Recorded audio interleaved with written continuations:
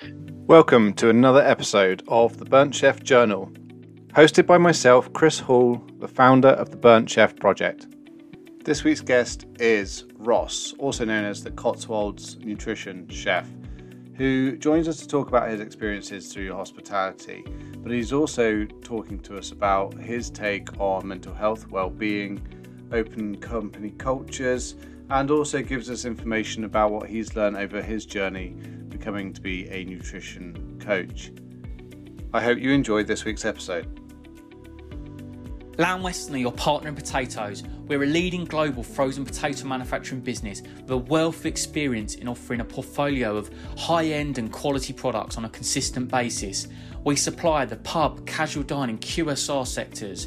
We believe in wellbeing through potatoes, and we are very proud to support the Burnt Chef Project, here to offer our support and help for those that need it and any solutions that you need for you and your business.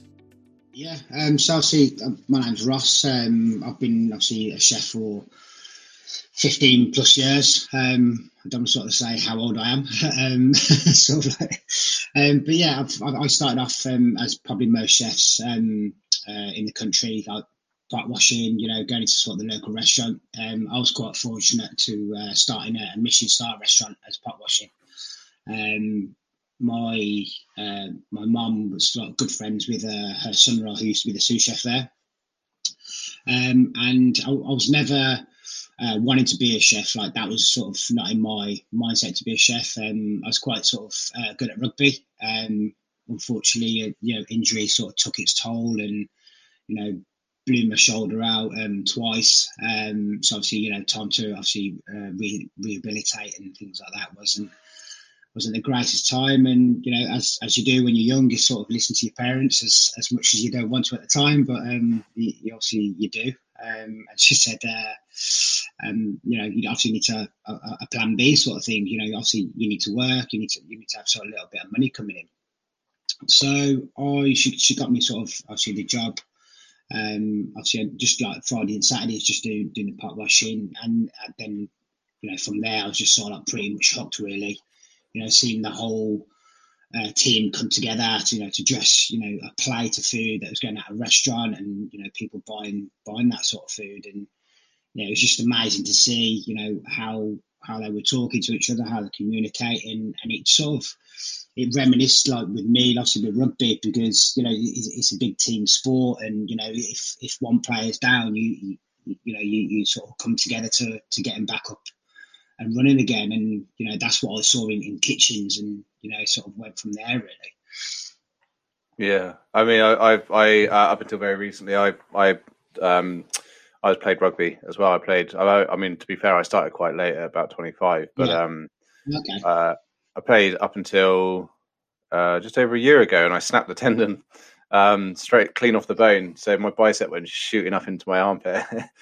Nice. Yeah, I know. But, rugby is, and I think you've hit the nail on the head. Rugby, I've always said it would be great to get a team of chefs to play rugby, because that camaraderie and that, you literally, you're putting your body on the line for someone else.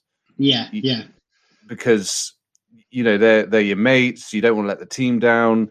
You literally will throw yourself in front of a 20-stone prop in order to stop them from dropping a ball over the line, But it's the same sort of mentality about watching each other's backs and making sure that you're there to achieve the goal together.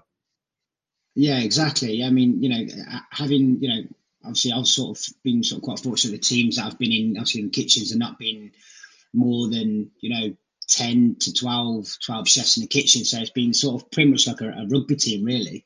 I've sort of like mates I've gone to London and things like that, and worked in the big hotels, and they've got teams of like 50, 60, 70 chefs. I'm like,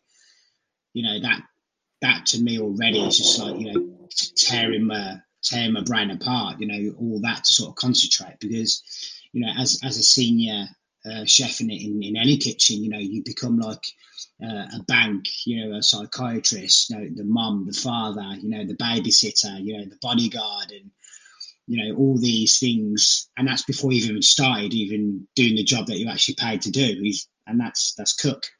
So it's quite sort of full on when you sort of start, stepping up the ladder and things like that. Yeah, definitely. I mean, it's massively, and you've got such a wide range of skill sets that you need to learn and develop over time within the role as well. It's not just a case of right, you Yeah, can pick up a knife and off you go. In the same way yeah, as a sommelier or a team lead isn't just going to be able to know the menu inside out and be able to yeah, speak to exactly. customers. It's a juggling Mm, all of these different things, isn't it? yeah, yeah. It's sort of like, sort of full on, and it can be quite sort of daunting as well. Especially if you've just sort of got to that point in your career of your first junior sous chef job, or a sous chef job, and you think, right, I've got to sort of step up now. And sometimes you don't always have that sort of that guidance from above. They just sort of think, right, you can cook, you can run a section, you can run a service, or right, he's ready. And that's not what it's necessarily down to. You still need that sort of, not saying a physical arm around you, but you still see that sort of that safety wing to sort of like help and support you and grow. Um, you Mm. know, I've been sort of I've pretty much sort of listened to all the podcasts you've done so far, and ones that sort of like really sort of stuck to me, like really, it's like Sat Baines, Nathan Outlaw, and guys like that. And even, listening to them and how their journeys have gone, they're two chefs I've sort of like grew up sort of watching and thinking, right, how amazing they are, and the food and things like that, and how they talk now, especially with Sat now, like saying he's got a nutritionist, like him and his wife, and how they look after their staff, and doing this 4 days a week, and eating right, saying you can't have the same sort of starches or the carbohydrates in the same week. Be varied, be creative with the staff food. And I think that's what sort of what boils down to. Is having that nurturing to go down the right sort of channel, but also let them go down the wrong channel, because that's the only way they're going to learn. But sort of like help them with it as well, not just sort of like scream and shout at them. It's like, right, you've done this wrong. Like, the food's crap, the staff food's rubbish, and all it does is just sort of belittles that individual, and like, to the other point, just makes them angry with them for themselves as well, and then start looking at the chef like what an absolute knob that I'm working for. Do you know what I mean? But how they put it across was just like, straight, on the nail, really. Yeah, yeah. It's an interesting point. It's one that I want to spend a little bit more time looking at some stage in the future, whereby, Yeah, how do we as an industry, and certainly as leaders within the industry as well, how do we provide the right amount of room for people to build their resilience through mistakes, without stepping in and worrying about the service going to pot, and then yeah, also on the vice versa, like, how do we also know when to stop manhandling as well? I guess, I mean, they're two very much the same thing, but failure or mistakes are only failures if you don't learn from them, if they happen time and yeah, time and time and time again. But without yeah, that happening, you've got no room to grow. You're not going to stretch yourself. You're not going to learn yeah, how to yeah, cope with those things. And I think we've yeah. got a lot of that in the industry at the moment, haven't we, really? Oh yeah, 100% agree. Like, yeah, but I think what it's sort of, I mean, don't get me wrong. I've been in situations where, I've sort of lost my cool. With individuals and stuff. I remember sort of one time, and I mean, I just took on my first ever junior sous chef job in Derby, of all places. I left a pretty top end restaurant up in sort of towards Leeds, and I remember like literally ripping the shit out of this guy because I didn't have the right enough mushrooms for the dish. Because it was like a ratatouille, sort of harlequin ratatouille around the plate, and he didn't cook enough mushrooms for me, and I just over a mushroom. Like, thinking back now, I'm thinking, what an idiot! Why have you just lost your cool over a mushroom? Mm. One, it's going to sort of belittle the guy in front of the rest of the team, and two, it was an open kitchen as well, so obviously all the customers, I'd say probably most of them are thinking, look at that guy, like how he's speaking to his staff. And then obviously some are looking like, oh yeah, the chef's sort of kicking on, like, look, this is entertaining. But it's not the case, because you've just ruined the service. Do you know what I mean? Like, you're on the back foot now, and you've got more more pressure on your shoulders as leading the team because you've just ripped into someone, because now he's thinking, not that he doesn't care, but he's going to be less thinking, right, we're in the shit, we need to push on together. He's like, well, no, he's just screamed at me. I'm going to let him sort it out. He's the sous chef. He can deal with it. Do you know what I mean? And I think it comes down to as well is having, when you're going through these stages, is having, your mentors as you're going up through the ladder, and them understanding how they manage it. Are they being educated the right way and things like that? And a lot of the guys you've had on the podcast have said, like, he went through that sort of like, I think it was Luke, was it? Talking about like the Ramsey sort of scene, screaming, shouting, things like that. And I even thinking back, like, when I was sort of like 17, 18, I think, oh, this guy's amazing. Look at him, he's like, everyone's sort of working together. But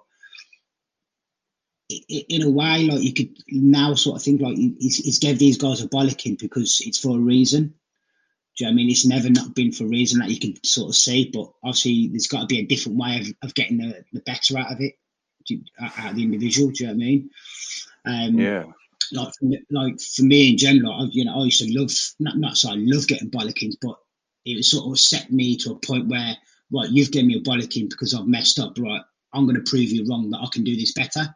So that gave me a drive to go better. Do you know what I mean? Other people, you give them a bollocking and they just sulk for the rest of the service, and you're like, come on, and then they just sort of like dragging their feet through service, which, that's never a good thing either, because that just makes the whole team not come together, and then you start getting resentment, and then all sorts sort of start happening, really. Yeah, massively so. And it's about, it's been mentioned time and time again on this podcast. It's about understanding your team as individuals. And, for someone like yourself, being like, look, pull your shit together. This isn't good enough. Yeah. That could be and similarly to me, if someone said that to me, I'd be like, right, you fucker, I'm going to do this properly now. But then also on the flip side, you catch me on a bad day and you talk to me like that, I'll be like, well, fuck it then, I'm not bothered today. And it's about understanding what works for your team as a motivator and what doesn't, and also knowing where the line is as well, because at some stage, bollocking people just to be able to boost your ego and make you look better within that environment is, as you say, it's damaging the kitchen culture, it's damaging your workplace culture, and it's impacting the entire business and making your job twice as hard. I mean, that's that, like, again, like, spot on there. Like, it's just, I think sort of there needs to be a way of, I mean, also, nowadays you get these chefs that are sort of coming through and like, they want the 50, 60 grand, salaries, they want to be a head chef at like 21, 22. Okay, there's going to be an odd occasion where you get them individual chefs that are actually just naturally talented, but it's not all about the cooking. It's got to understand like how you run that kitchen, like how do you do your budgets, how do you sort of pull a service around when you're like literally everyone's in the shit, they're so behind, like the tickets are just come flying in, complaints after complaints and things like that. And as a head of a kitchen or a head chef or a sous chef, you've got to take control and understand that and sort of keep it on a balance where you don't lose it, because once you lose it, it's like a domino effect, isn't it? Really, it just goes knocking on, and before you know it, you're backed up. And by the time you finish service, it's like 1, 2 o'clock in the morning, and that's before you've even cleaned down and wrapped your fridges up. Do you know what I mean? So, and then your team are thinking like, what the hell am I doing this for? So I think there's got to be a way where nurturing these guys, and I think as well, like, a lot of companies like employ young chefs because they're not prepared to pay the money for them as well. Do you know what I mean? We've got into a habit, and I'm not, this isn't to say that the whole industry is like this, but there's certainly a large proportion of the industry that think, well, actually, if I can save on labour costs by employing someone at 20k a year when it should be 25 or 28 or 30k a year, then we save money. But what you're doing is you're taking people who perhaps don't necessarily have the skill sets to be in those roles, or or have more skill sets, and they're only there for a short period of time, and they're probably not efficient enough for the business, and they're not prepared to stay with you because you're not willing to, value them as human beings and pay them at least the right livable wage. Yeah, um, yeah. it's I mean, it's a fine balancing act, isn't it? Really. I mean, yeah, it is pretty sort of fine balance. And don't get me wrong, like, I've been in meetings where, like, 1 month it'd be, a budget of, like, say 30 grand or something like that, and you've come under budget sort of thing. So you're like, right, okay, I've got a bit of extra sort of wiggle room for next month, and then they cut it again.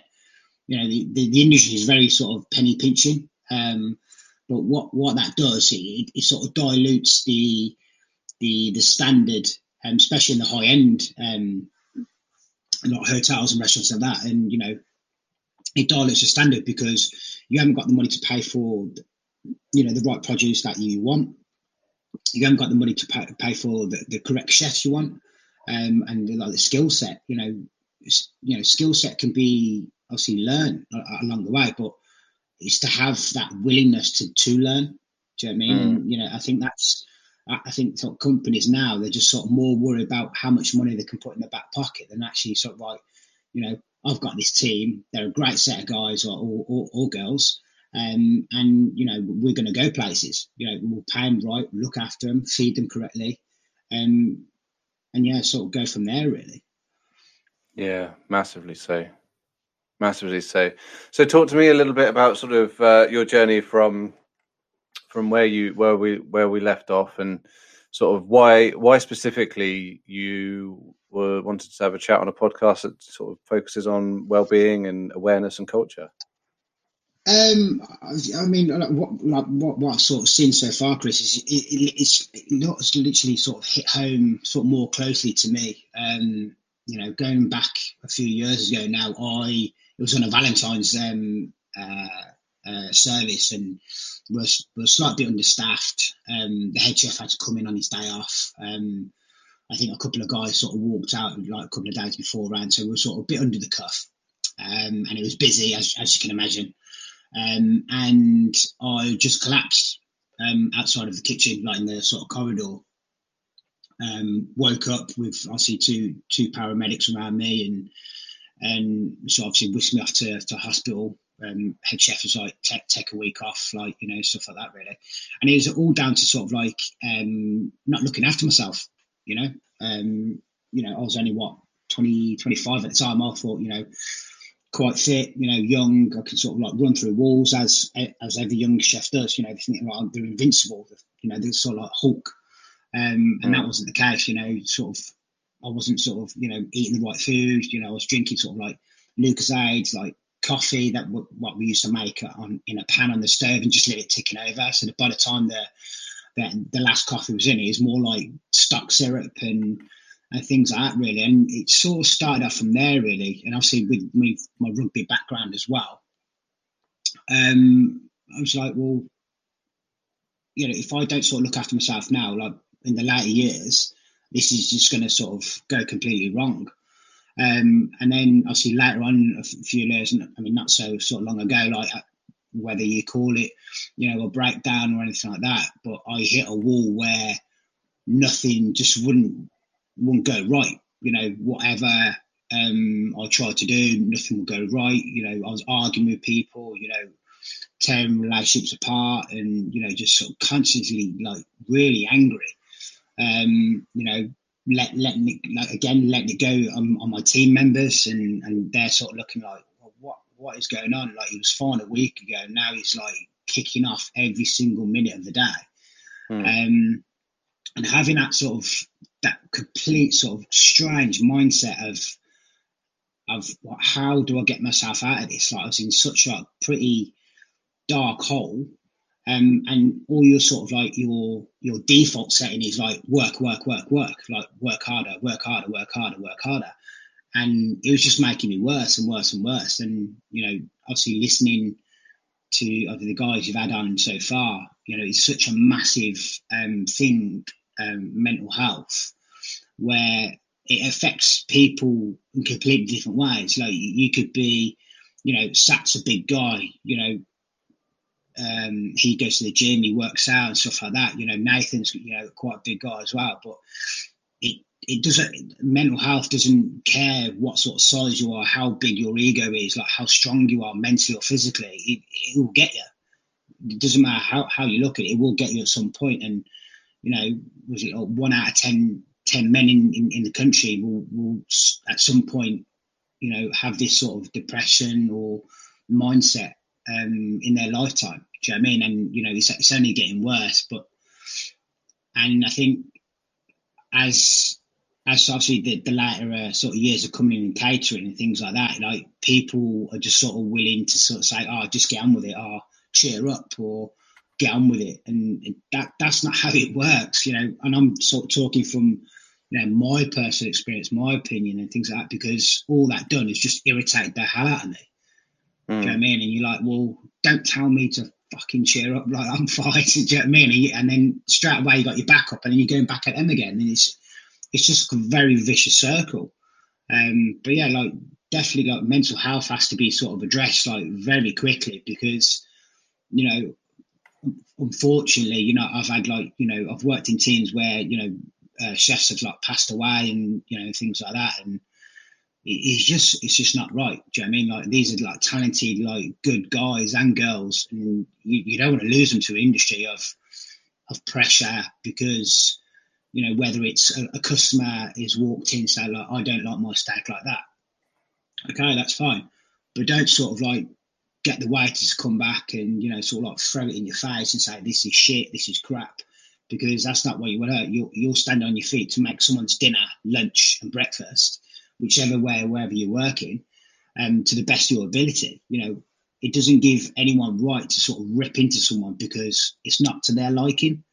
Do you know what I mean? It's everyone has a different taste. Everyone has a different liking of different things. We do our best as an industry to sort of get that on pinpoint, and a lot of restaurants, a lot of hotels do that. They do sort of like spot on, like get it spot on. But there could be that one day where that chef can have a bad day, or something's happened at home, or his children have been sort of driving him or her mad like all weekend, and you come to work on Monday morning, you're like, thank God, like I'm back at work. But then then you start thinking like, did I do that right the weekend? Is that my fault?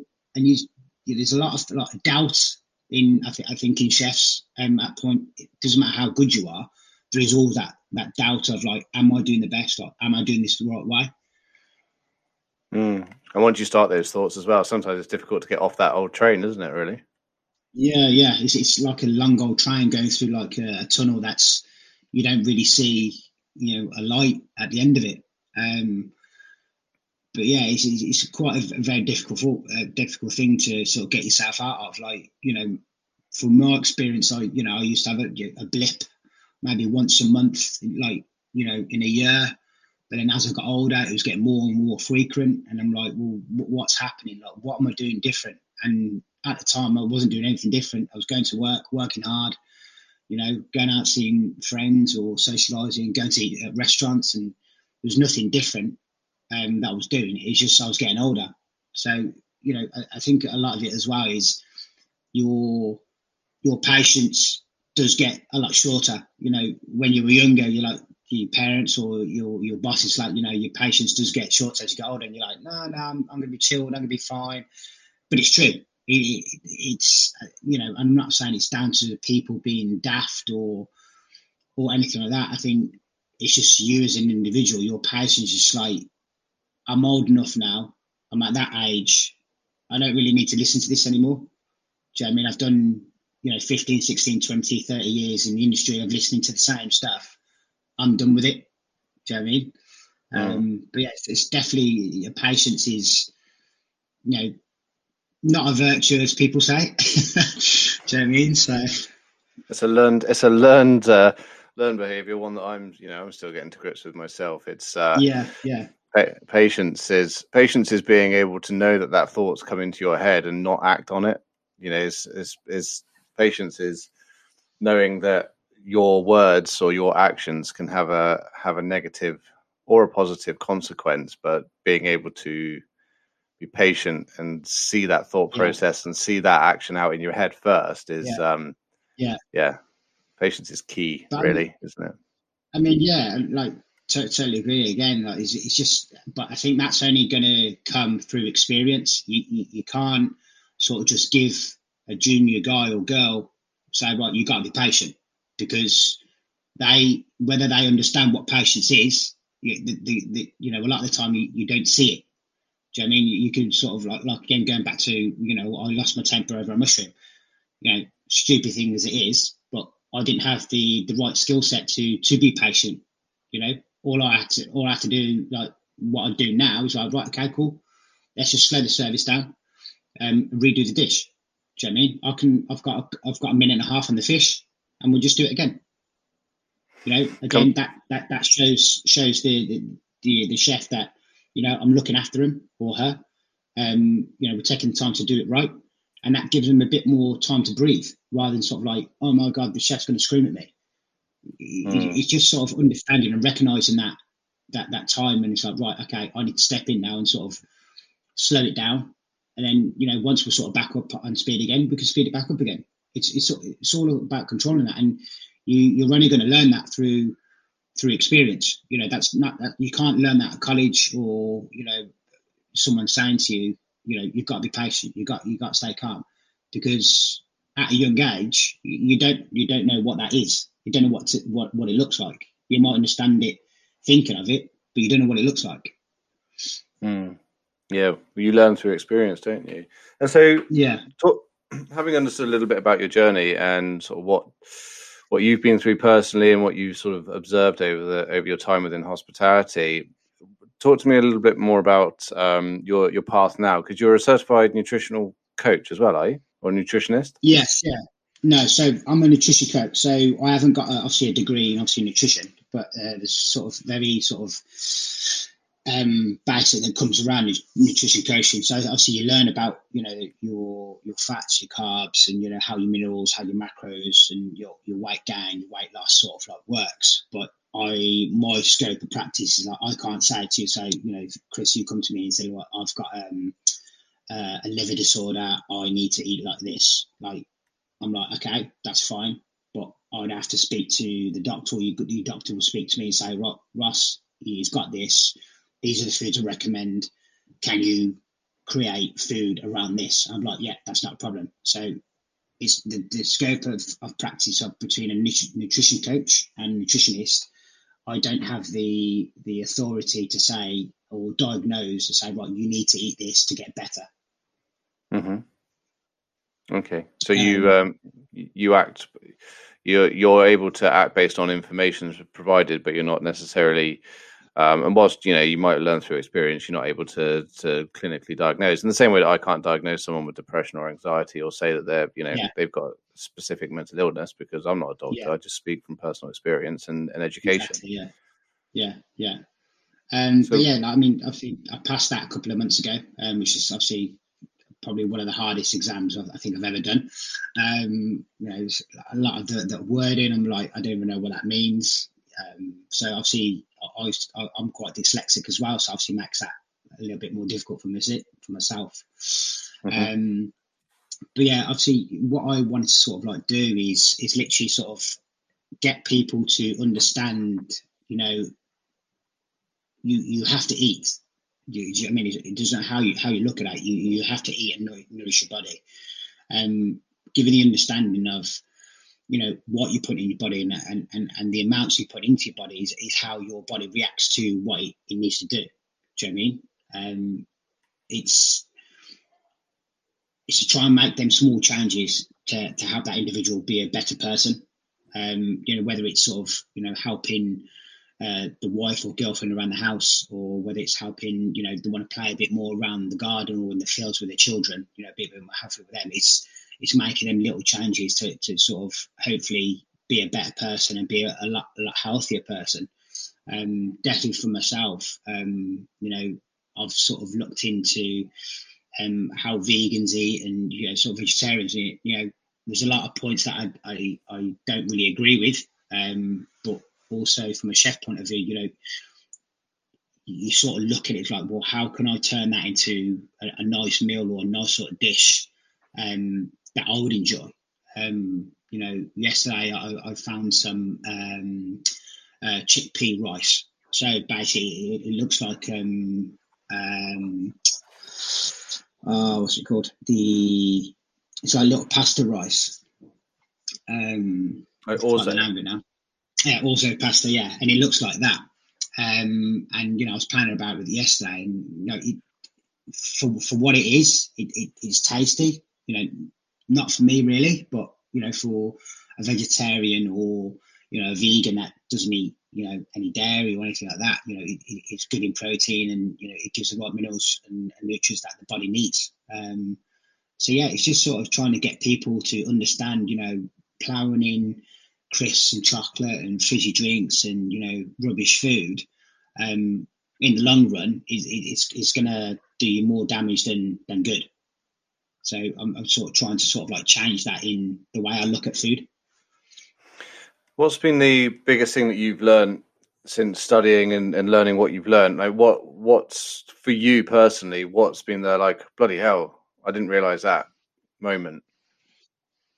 I think a lot of the bullshit that's surrounded by nutrition. There's so much like crap out there.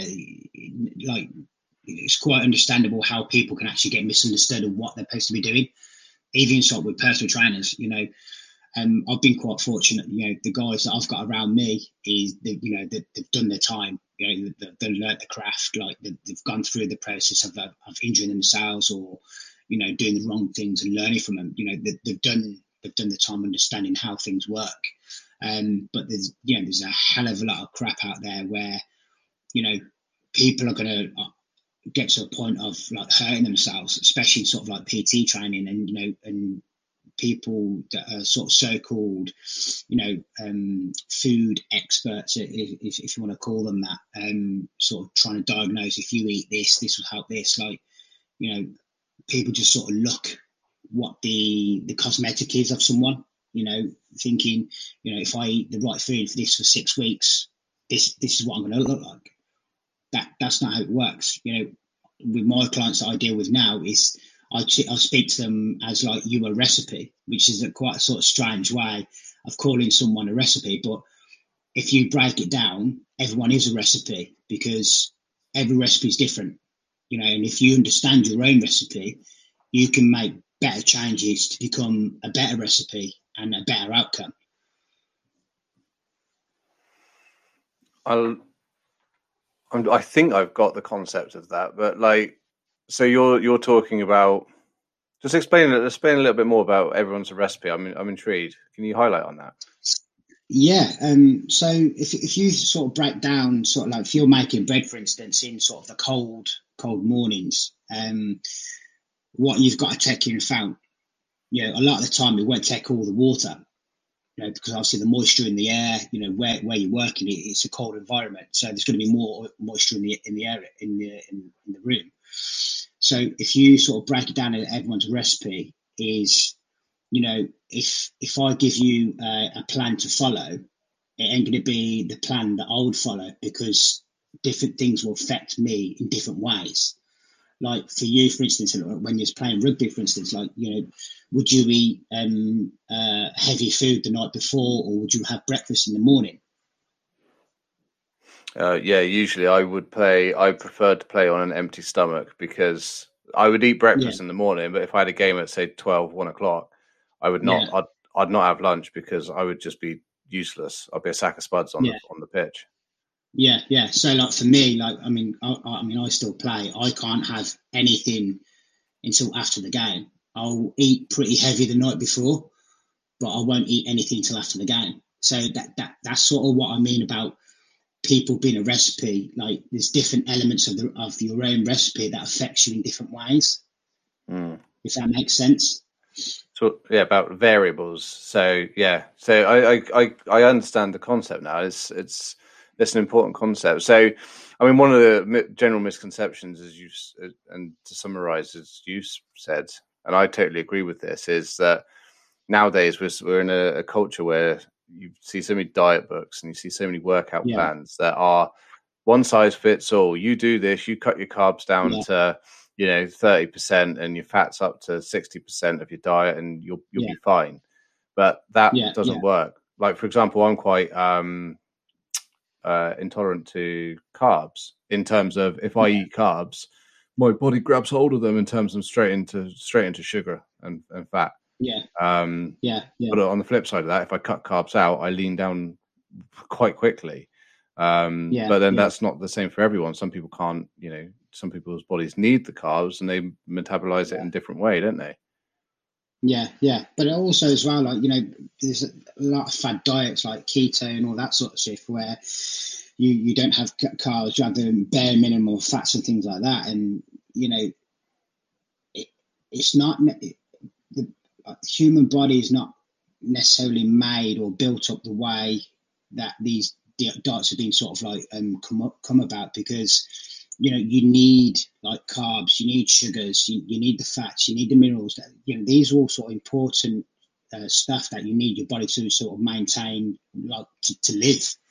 Do you know what I mean? So if you start sort of playing about with these sort of chemistry sort of balance and equations, you're going to start sort of seeing some really sort of strange health not benefits, some health bad points as you sort of get older and things like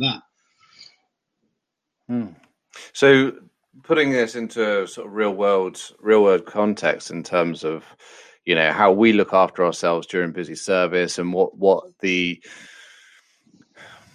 best advice, without trying to say that there is a one size fits all solution, but what's the best sort of advice that you've got for those who are looking at taking a step in the right direction in terms of looking at their diet, giving themselves the right energy that they need, especially as we start to look at relaunching back into the industry?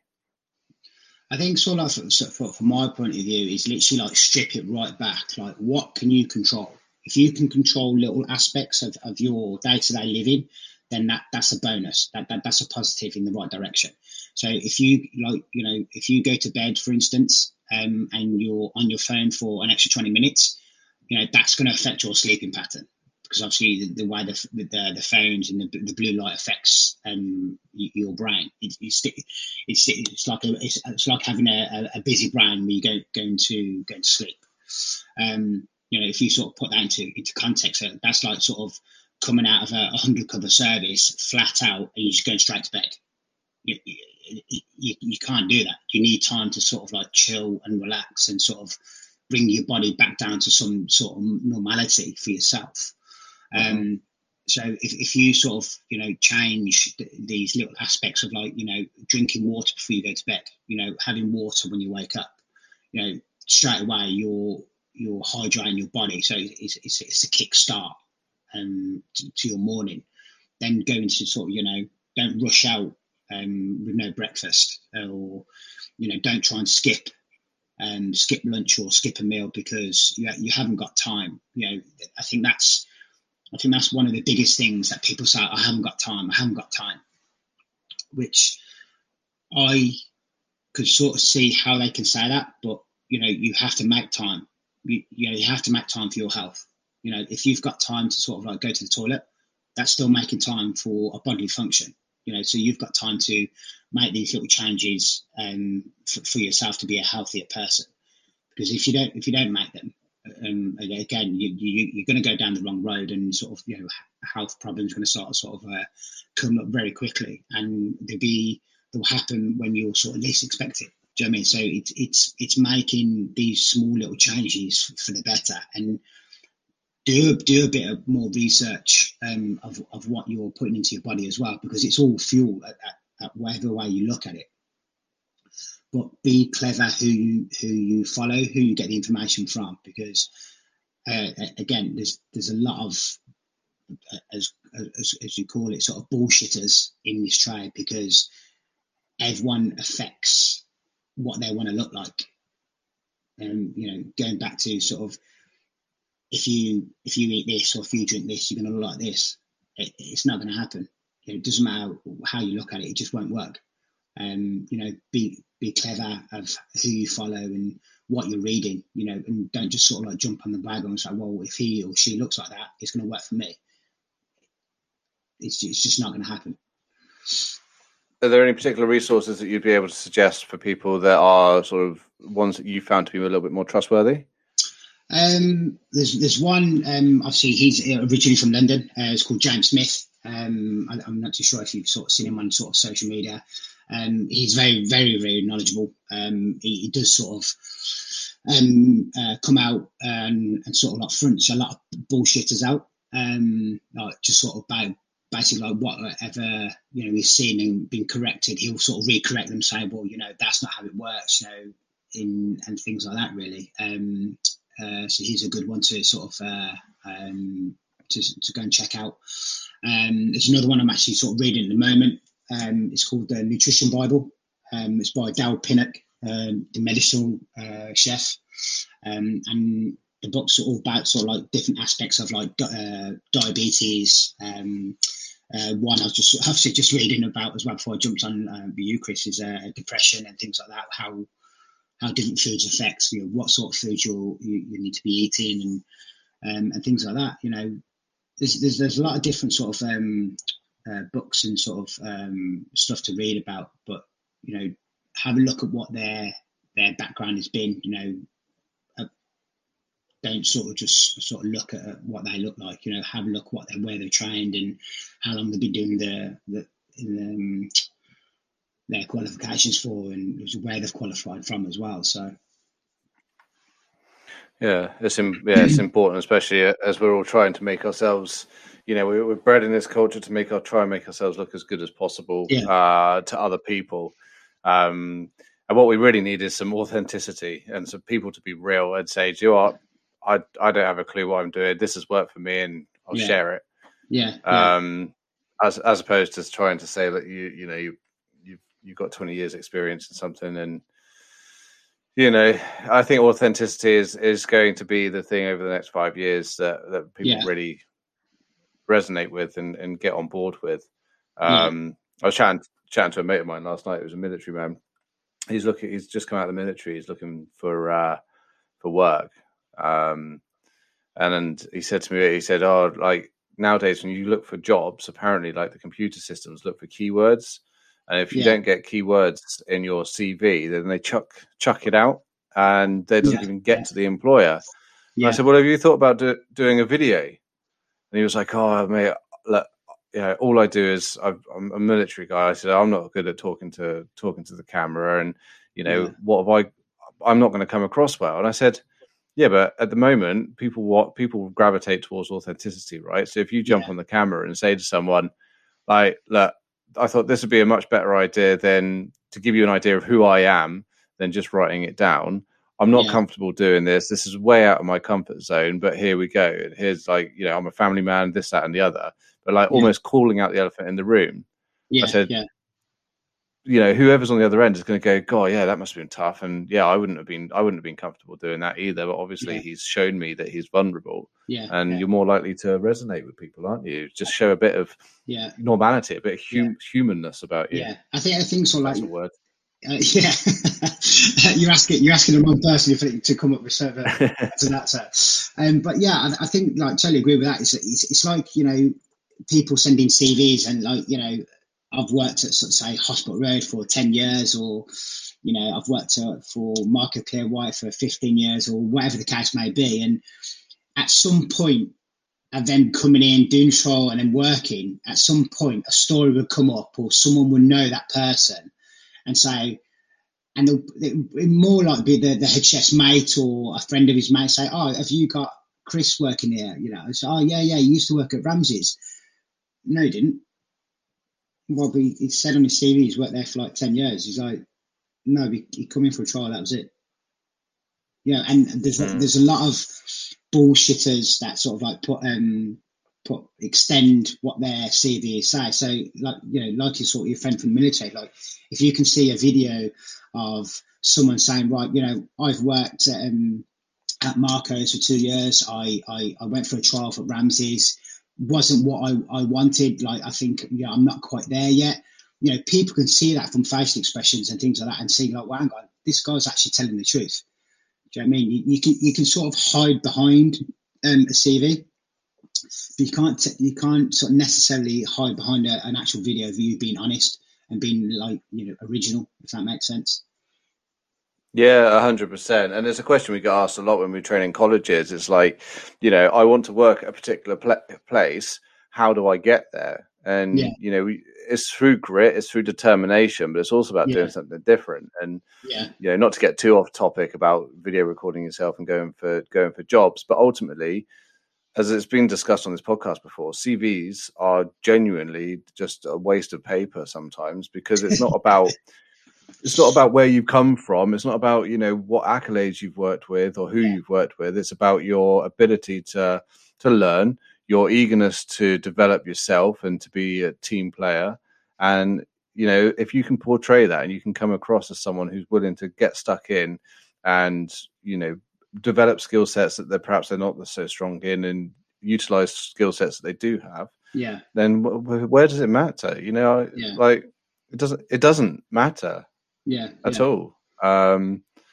It's about the person, and it's not about the piece of paper that they've written, because yeah. anyone could write a cracking CV, as you said. Exactly. Yeah. But But we've, I think as well as like with individuals, like I've been in a situation where chefs have come in and sort of like they've said they've one place, and anyone that's actually quite clued up and sort of like see the bullshit, like I can sort of normally say, well, hang on, you've said you're good at this, but I can see you're not good at it. So you either come clean and I can help you with it, or you're just going to carry on sort of digging yourself a hole. And whether it be myself or one of the junior sort of seniors would be like, well, I'm just going to sort of watch you sort of dig yourself your own hole, and sort of you're not going to get anywhere. So it's better to come clean and be honest about it and say, look, chef, like I sort of bullshit a little bit, and then you can sort of rebuild again. I say, okay, if you're not good at pastry, just tell me you're not good at pastry. I'm not saying I'm the best pastry chef in the world, but what I've learned and where I've worked and how I've learned that pastry sort of detail, I can give that to you.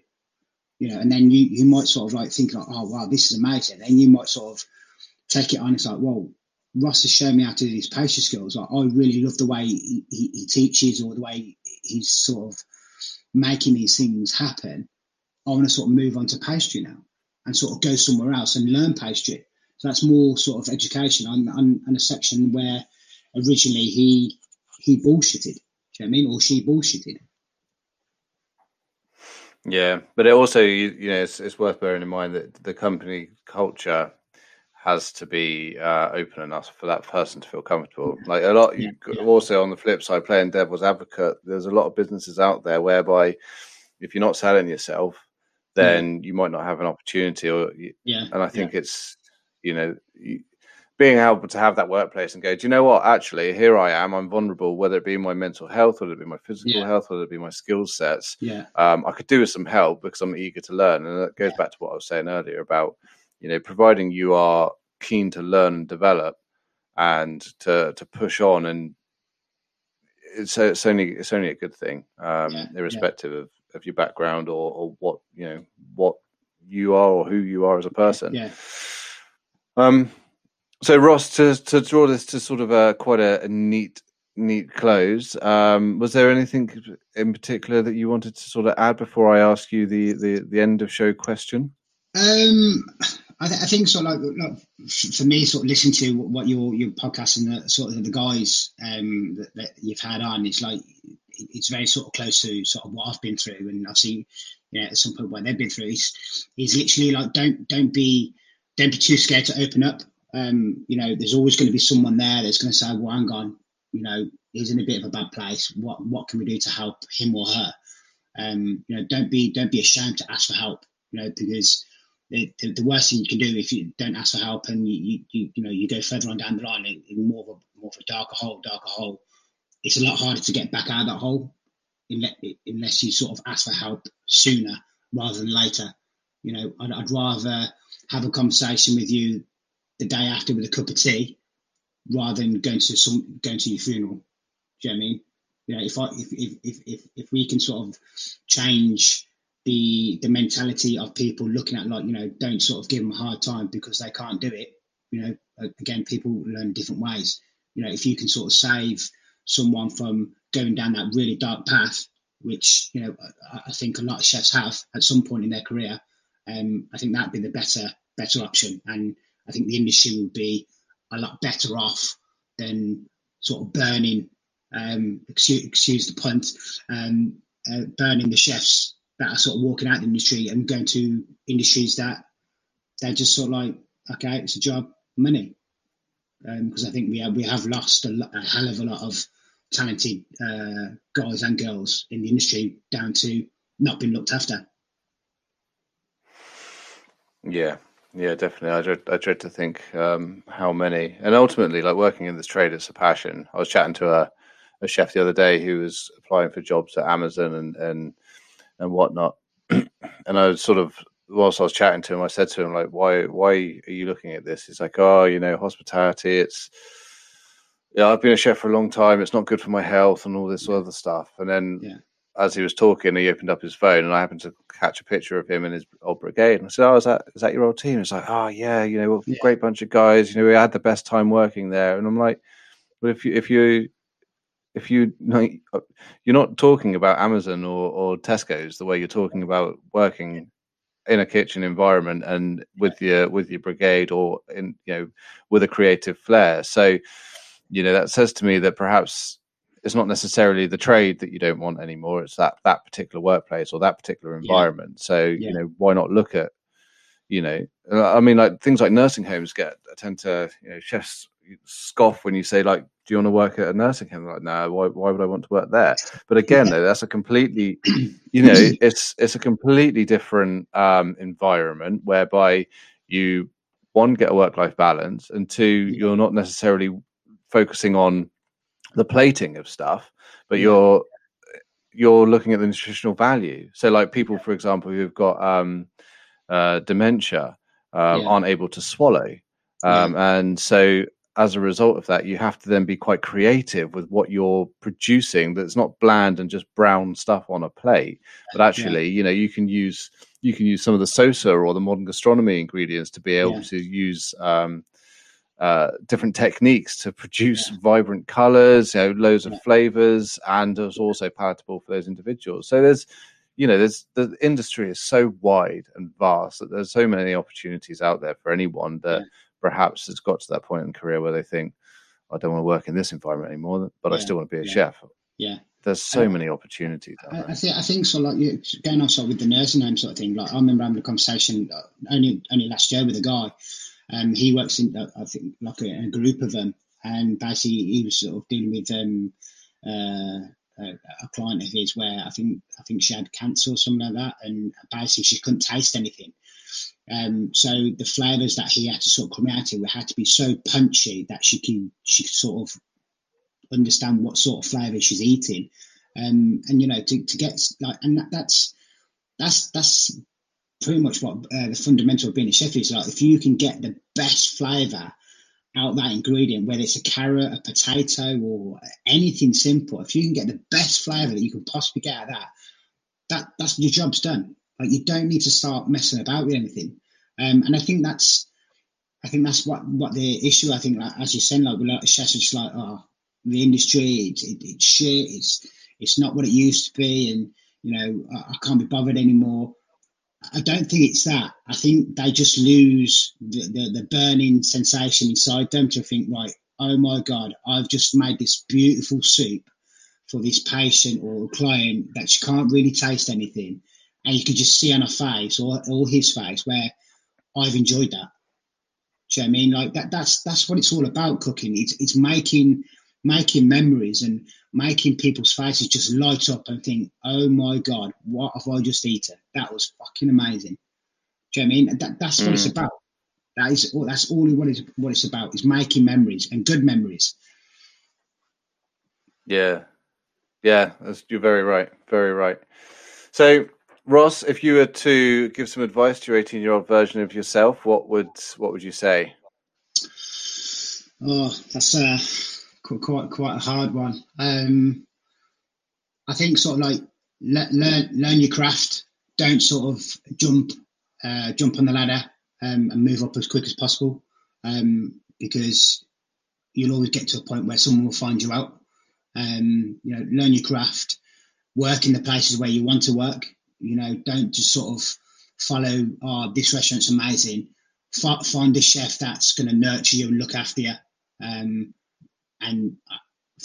for me personally, from my opinion, like what I have done and had chefs look after me, I think that's the main aspect, because then you start learning how to look after your brigade when you get to that point. Nicely summarised. I like that a lot. Thank you. No, it is. Some great advice. Well, Ross, thank you ever so much for taking the time to join us and to speak openly about your own experiences. And it just helps go further the ongoing conversation that we started and developed. And there's loads of useful points on that I think people will be able to benefit from. Yeah, no, thanks again, Chris, for obviously having me on here, and thanks for accepting obviously when I spoke to you on social. So yeah, it's been really good speaking to you. No, that's brilliant. And Chris, like, you're doing an amazing job as well, getting all these big guys on as well, and sort of getting them to share their experiences, like, because it's only going to go in a good positive way. And if we can get the industry back on track, obviously with all this going on, I think like sort of Sat said in his interview, like, the world's the oyster for this industry. Like, the stars, just, you can keep going. So thank you, mate. Cheers for that. Have a good day, won't you? Cheers. Thanks, Chris. Speak to you later. Speak to you soon. Bye. Cheers, mate. Bye. Bye. I hope you enjoyed this week's episode of the Burnt Chef Journal. We'll be back again next week with another episode, but in the meantime, if you wanted to learn more about the Burnt Chef Project, please head over to our website, www.theburntchefproject.com, where we have a range of merchandise which is designed to create awareness. We offer training modules, we also provide support services, and also you'll find access to our online app, which is free to use internationally. Do feel free to give us a follow and a like on social media, and we'll look forward to seeing you again next week.